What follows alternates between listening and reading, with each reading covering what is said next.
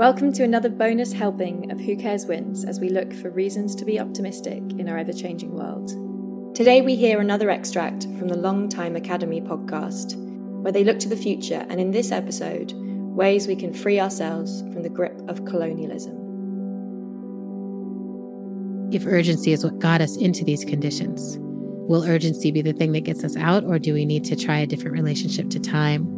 Maybe an older relationship to time, a pre-clock relationship to time. Adrienne Maree Brown is a writer, social justice facilitator, and doula based in Detroit. One of the most beautiful things I've gotten to be a part of in my life has been different movements for social justice and Black liberation. And one of the things I've noticed in those spaces is that when we have a good relationship, when we spend time building with each other, all of those different ways of thinking and ways of being, we can produce something that is beyond what any one of us could have done. The truth doesn't respond well to being rushed.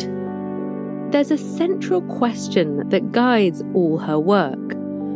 Whose imagination are we living in? There's a lot of ways of seeing Black people in the future. And do we want to see them in a post-prison future, a post-homeless future, a post-capitalist future? Like, what kind of future do we mean? Speculative fiction has removed the constraints that I didn't even realize were there on my imagination and on my way of thinking about solutions.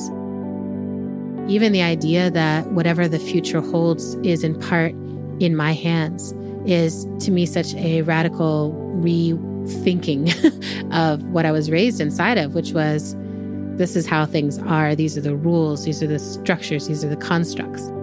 We think of institutions while we're caught inside of them as permanent.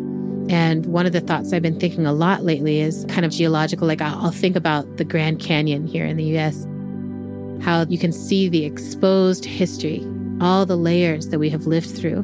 And it humbles me, but also gives me comfort to think that at some point, capitalism and white supremacy and patriarchy and gender structures and the prison system and all of it will be layers, detritus, inside of that canyon, where it's just like, oh, that's artifact.